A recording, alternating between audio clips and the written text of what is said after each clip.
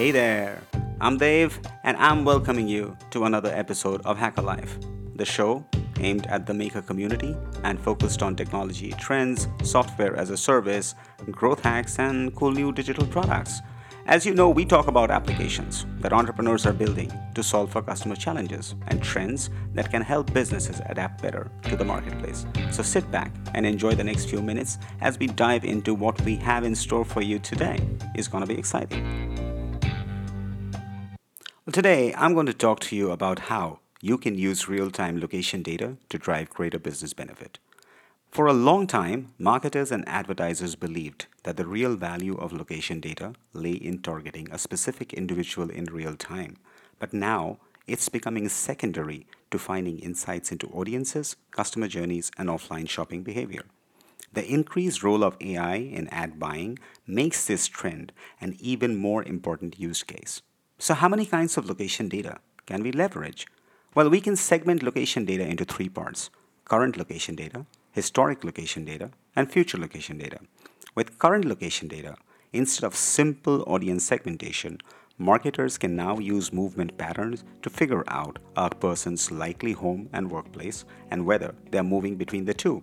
This knowledge is key in targeting them with the right message for the right business, which falls in his or her route.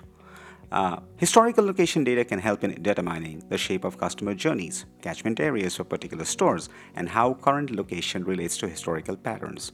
This can help businesses plan for retail locations, projections around store footfall, and inventory allocation. And that brings us to future location data. And well, future location data in the form of online to offline O2O measurement is also on the rise. Because if you can prove that an app or a mobile touchpoint actually led to a consumer entering a retail store, that opens up all kinds of possibilities for marketers, and these O2O measurement tools are already being offered by many of the big platforms, including Facebook and Google. This is a definite new trend, and according to research, 91% of marketers believe that location data gives them an increased understanding of their audiences. 87% believe that it can create positive customer experiences. 84% believe that they can drive more effective campaigns if they have information around location data. 62% believe that they can drive more accurate targeting. 53% believe that it leads to higher conversion rates. So these are very powerful numbers. And what this is doing, it is leading to increased spending on location targeted ad spending. So while in 2017, in the US market alone, advertisers spent about $17.1 billion on location data led targeting. By 2022, that is supposed to grow to an immense $38.7 billion. That is pretty impressive when you think about a $20 billion growth in the span of just about 5 years. So that brings me to the crux of our talk today. Now, with all this data, how do you really utilize all this, right? How do you manage the nuances of locational data when you're planning your marketing? Well, for me, there are 7 steps. And in that, number one is data quality. When advertisers go through exchanges, there are usually several layers between the publisher and the advertiser. My advice, stick with the verified sources of data or go directly to publishers with known quality. Number two, use location data only when it adds relevance to the message. Not all messages need to have location targeting, and collecting data and creating localized messaging that doesn't provide any additional relevance will only make consumers jittery. End of the day, it's all about give and take. Consumers will give us their data if they believe that they are getting commensurate value in return. Number three, know what you want to achieve with the data. It may not be necessary to get extremely precise location data. Imprecise but accurate data of a region, for example, can be helpful in building a campaign. For instance, ad creatives might vary depending on a user's location, so having a geographical insight can often help tailor messaging for broad based, repeatable campaigns that scale. On the other hand, you may need verified accurate GPS data if there is a flash sale in a city block, but the key is understanding the objective of the campaign. If you are solely reliant on very hyper targeted data, your campaigns are going to be directed at a specific niche and will thereby not scale. Which brings me to number four, and I kind of like it because this is one of my favorites. So use polygons for geofencing the trade areas. So, what do I mean by that? Do some research into behavior habits to see where customers or visitors to a store or point of interest originate from.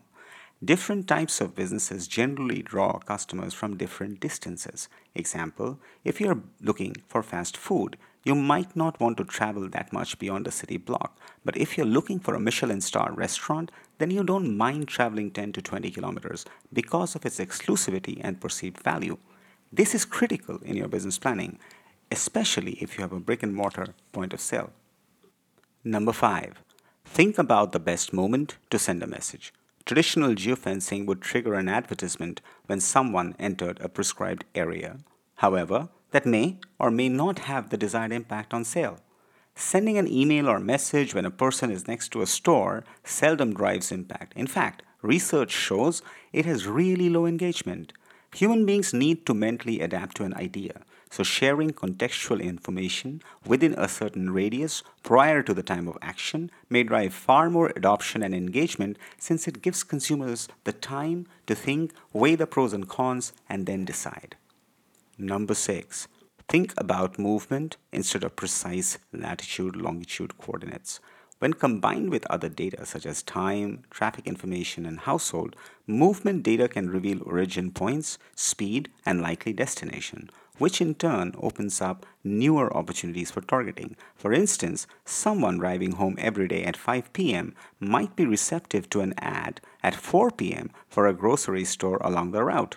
Sequential location data can also signify the opposite of movement, which means dwell time. Someone who spends a long time in a place is likely to be engaged there. For instance, a consumer's dwell time in grocery store could then be compared with time spent in a competitor's store, which then tells you where does he actually pay with his wallet.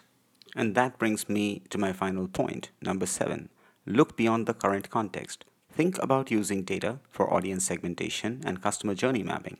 Location data reveals an entirely new view into this journey. Because while customer shopping behavior has not changed that much, the journey that leads them to drive this behavior has changed, and insights from data can help you in segmentation of audiences. For instance, a person going to a football game is likely a fan, and someone actually visiting a competitor's store is likely a very good acquisition target.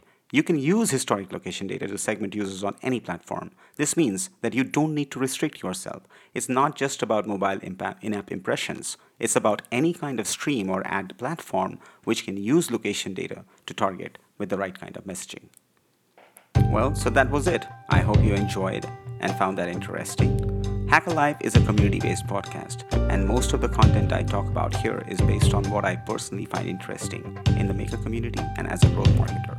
I've been a product owner, a growth marketer, and a web developer for about 15 years in companies like IBM, SAP, and LinkedIn. My idea is to just share some of what I have learned with those who have a similar growth mindset and in giving back to the community, which has given me so much.